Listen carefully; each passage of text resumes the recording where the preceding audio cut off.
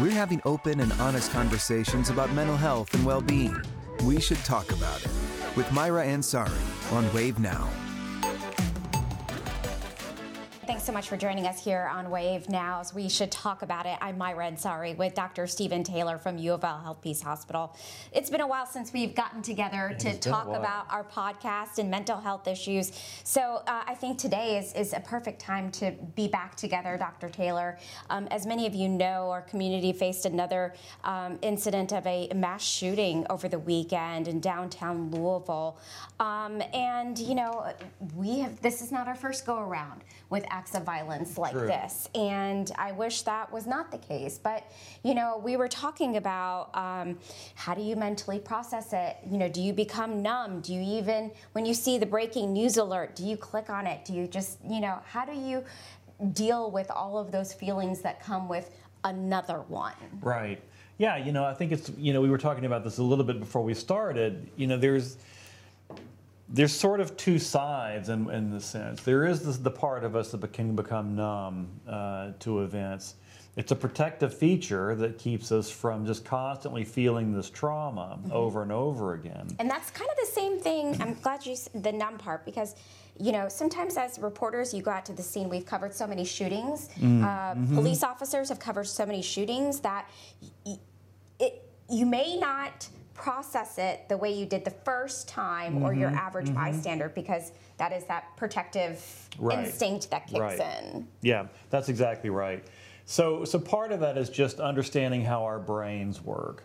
Our brains, all of us, have, our brain doesn't want to have to do more work than it has to do. So it's always looking for kind of what it can take in and deal with that can become automatic and not have to think about. So let's just take a simple task like starting our cars. Okay. When I get up in the morning and go get in my car and start my car, I don't have to think, okay, I hold the key just so, I put it in that little hole and I turn it until I hear the engine start, and then I put the gears into drive, and don't forget to put my foot on the brake. And I don't have to think those things anymore. When I get in my car to start my car, it's automatic. I could be on the phone talking to somebody else. I could be doing some other task and start my car without it requiring any conscious effort. Because it's part of how my brain works. My brain does not want to have to think about that repeated task every time I do it, so it makes it automatic. It makes it so that I just do it. If I walk into a room that has a scented candle burning, I notice the scented candle immediately. Maybe I don't even like scented candles, so my nose is telling me either get out of the room or whatever. But if I stay in the room for a while, suddenly I stop noticing the smell of the scented candle. My brain, because this is a repeated thing that's happening over and over again, will say, just ignore that information. It's not like the candle quit smelling. True. It's just that my brain decided to stop taking that information in. Interesting. It just said, stop it. We're done with that. We're done with it. We're done with it. Move on. So over and over again, we experience these things all the time at how our brains work. Our brain is always trying to trim down to automatic process things that it doesn't need to waste time thinking about. The problem is with things that are important, like keeping track of how many kids are getting left in the bus at the end of the day, or how many people were shot at this last mass shooting, or whatever's going on. When these things happen over and over again, our brain is trying to do the same thing with that information that it does with all other information that we get in a repeated fashion. And so we stop noticing it. We become how we experience as being numb to it. But, you know, sometimes when you are the victim of an incident, a victim of a shooting, a victim of violence, a victim of whatever that traumatic situation is, you are angry and you want people to stop and do something and create change and to feel the anger that you're feeling. But it happens so much. Right. So let's say you just experienced the trauma. So it's fresh to you. Your brain is experiencing something new that's not normal for you, not normal for anybody, but certainly not for you.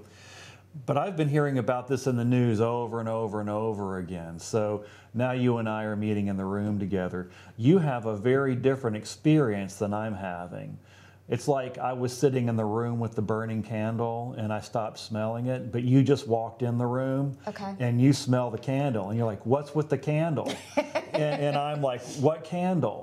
And it's kind of this, and I don't mean to say that to sort of trivialize trauma, but that's kind of how we can experience trauma. You walk in, I've got this fresh trauma, and I'm saying, trauma? What trauma?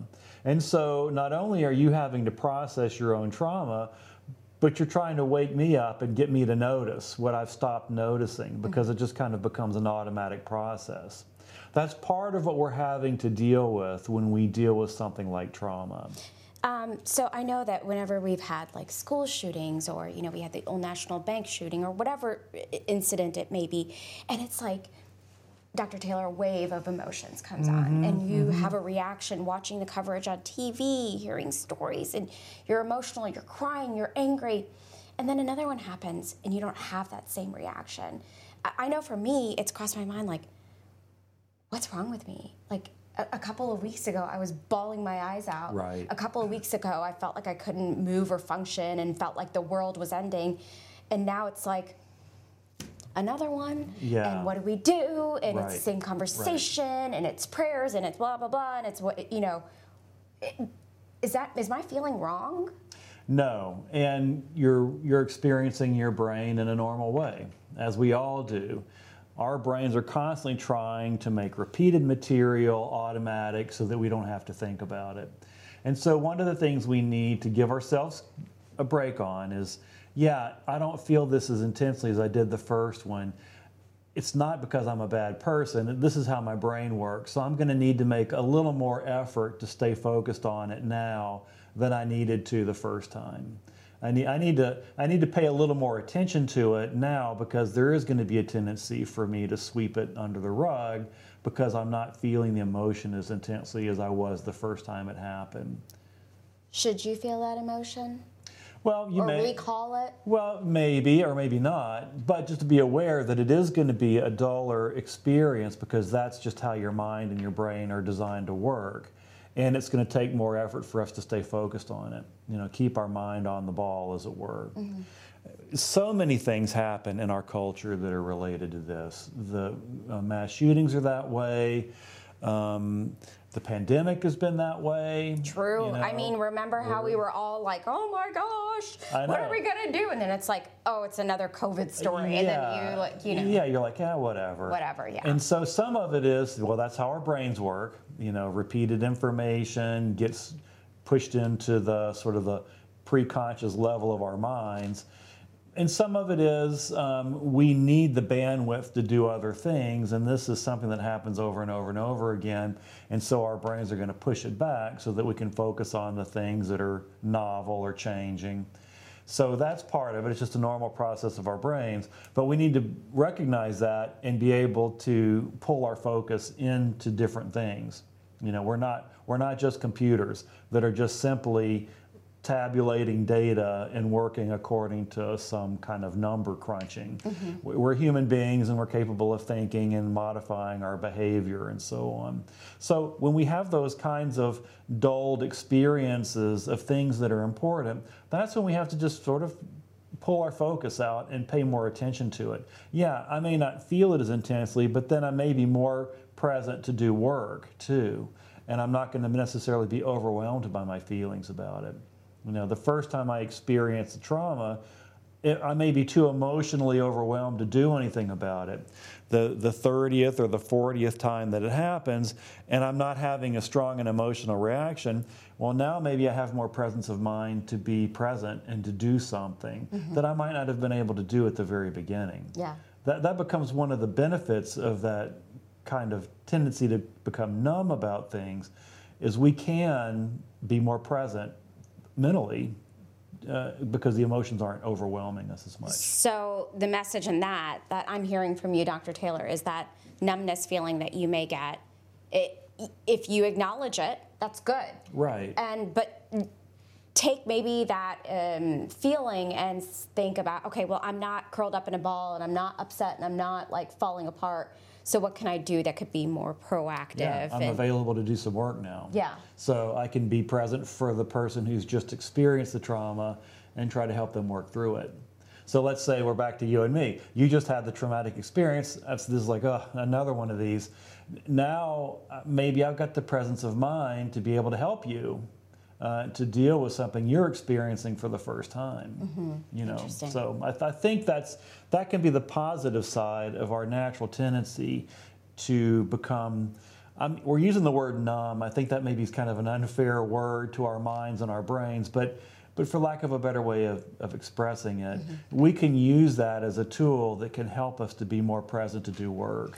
When you don't feel the same emotion that someone else is feeling, say if you're feeling like, okay, another one, and the other person's feeling all this sort of anger, frustration, wanting to do, how do you respect everybody's feelings in all this? Yeah, I mean, because as you were saying that, it was making me think about the tendency that what you're feeling will have on my feelings, right? Because let's say you just experienced a trauma, and I've seen this for the 10th time, and now you have a raw emotional experience about it. That's going to make me have those feelings again. It's going to start to rekindle them and stir them. So I do need to develop in me the capacity to tolerate it so that I don't run away from it and try to minimize it or just say, well, this is your problem. It's not my problem. Stop bringing your stuff over here. And be present to help you with it, because it is going to make me feel it again, and it's important that I can tolerate feeling it again. So that's part of our capacity, I think, to do work with each other, is when those feelings get stirred again, which we just didn't like and don't want to have to feel again, to be able to tolerate them so that we can be more present and be more helpful. I'll just share something personal. There were several years during my time here at WAVE where I covered nothing but crime, shootings and crime. And, I'm not a mental health professional. I did not process it all well, because it's like you're dealing with somebody's worst day of their life, and you're approaching them, and it's hard, and you're not getting the training for it. But then when you do it every day, you just become, I felt like I was starting to feel like a robot, going up, it was the same grief, it was the same, and then I had to really stop myself and have a conversation like, it's not just a story, but this is someone's life, and it's the worst day of their life. And how do I approach this situation? And I think for me personally, after becoming a parent, all of that changed for me. Because I was like, oh my goodness, this could be my child. I could be that mother. I could be that, whatever it is. And I had to remind myself, like, not to be numb, and say that to myself, really, like, this could be me. How would I want to be approached? How would I want to talk? And how would I want to be with somebody? And to, I think keep in mind, too, how important it is for us and for you and for me to have a place where we can process our own feelings about this. So that there's a forum, a group, a support group, or some place where we can turn to and talk about what this is doing to us and how we're feeling about it. Because you're right, your alternatives are lash out at somebody, have a place where you can talk about it, or become a robot and just don't feel anything. Press everything down and don't feel anything. And that's not fair to you. It's not. It's not fair to you, and it's not fair to the other person that you're with or trying to be around. Because once you start to just go through the motions of things, it can take a toll. It'll take a big toll. One day you'll wake up and go, where did it all go? Yeah, where did it all go? And I think people can see through what's genuine, what's not genuine. And I don't think anyone wants to just feel like,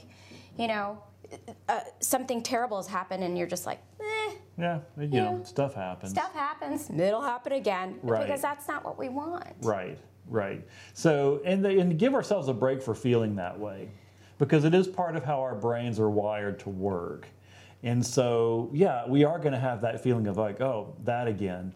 But then that's also should be a trigger for us, like, oh, okay, this is an opportunity for me to engage and get more involved in the work. And then on the other side of it, when you're feeling overwhelmed by it, to really seek out a place where you can talk about what you're going through, a group, a support group, therapist, however that works for you, so that you have a place where you can talk out what you're going through and what you're feeling. And that is so important. I was just telling Dr. Taylor that before this, I was looking up things that we could possibly talk about, but I saw a study that more people, since the pandemic, are seeking out telehealth, mental health, to speak with somebody, and I think that's fantastic. Yeah, it's good news. It's such good news, because the fact that, if you recognize that you're feeling this numbness or this hopelessness or whatever it may be, that you talk to somebody, because even with this conversation, it has helped. Because I know when I got the phone call over the weekend, I was on call like, oh, there's been another mass shooting. It was just like, oh my goodness, when is this gonna stop? Like, why, what? It is so much frustration, it's so much anger, but it's just like, frustration is the only word. Like, I can just feel like it sums it all up. But I think you're right. There's so many feelings. We feel so much, and there's so much that we're feeling that can go unspoken or without having words for it. And I think that's where the talking helps, because you're beginning to give a language to the thing that's unsaid or being felt but doesn't have a word for. It's part of why our 2-year-olds are the way they are, because they have a lot of feelings, but they don't have words for them yet. So what you get is no and a lot of screaming, but you know that represents a lot of feelings. They just don't have a vocabulary for yet. So if we give vocabulary and words to the things we feel, I think we're gonna feel a lot better in the long run. What does empathy do? What is empathy when we feel empathetic for someone, even though, it didn't happen to me, but I know someone out there is hurting and someone out there is grieving, someone out there is planning a funeral that they were not expecting? Yeah, the thing we've been talking about, the feeling numb and becoming dull to what's going on around us. Empathy is one of those tools that can pull us out of that.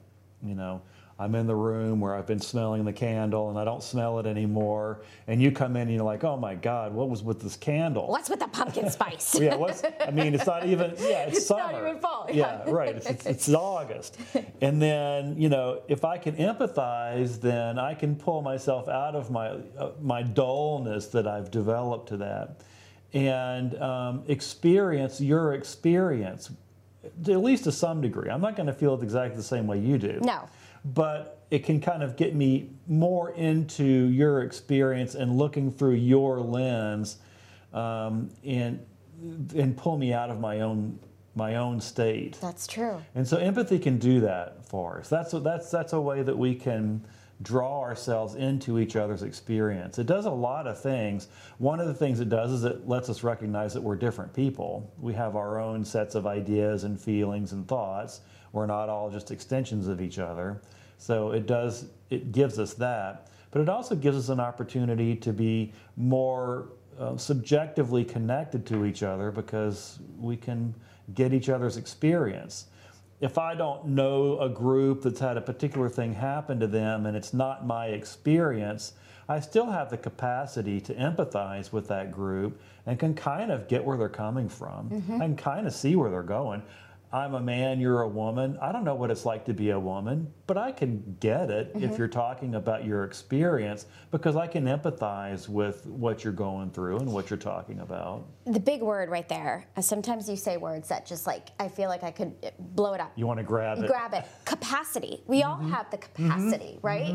It may not be what I feel, I'm not processing the way that you are, but hey, I can make some room and I can soak it in and be like, hey, let me listen and understand where you're coming from, why you're feeling that way. Exactly. And maybe that'll help with my numbness to get out of it. Yeah. It absolutely will. Yeah, I think capacity is an important word. I'm glad you kind of latched onto it, because it does make room for other people's experience and that we can understand it and kind of get a sense of where people are coming from. All right, this was a good conversation. I was feeling really down after this weekend, and just, feeling that, like, here we go again. And what do we do? Is it the same words that we're going to hear over and over again? And frustration, because nobody deserves to be a victim to something as horrific, regardless of what part of town it was, who it happened to. I don't care. It doesn't matter. Nobody deserves that. So, the fact that this conversation, if you have felt that way, maybe it got you out of that funk space of feeling numb, then I'm glad that we were able to help you maybe feel an emotion that you're bearing and get the help that you need and talk to somebody. So important. Absolutely. Dr. Taylor, missed you. I missed you too. And we missed you all as well. So thanks so much for joining us here on We Should Talk About It. I'm Myra Ansari with Dr. Stephen Taylor. Have a wonderful day.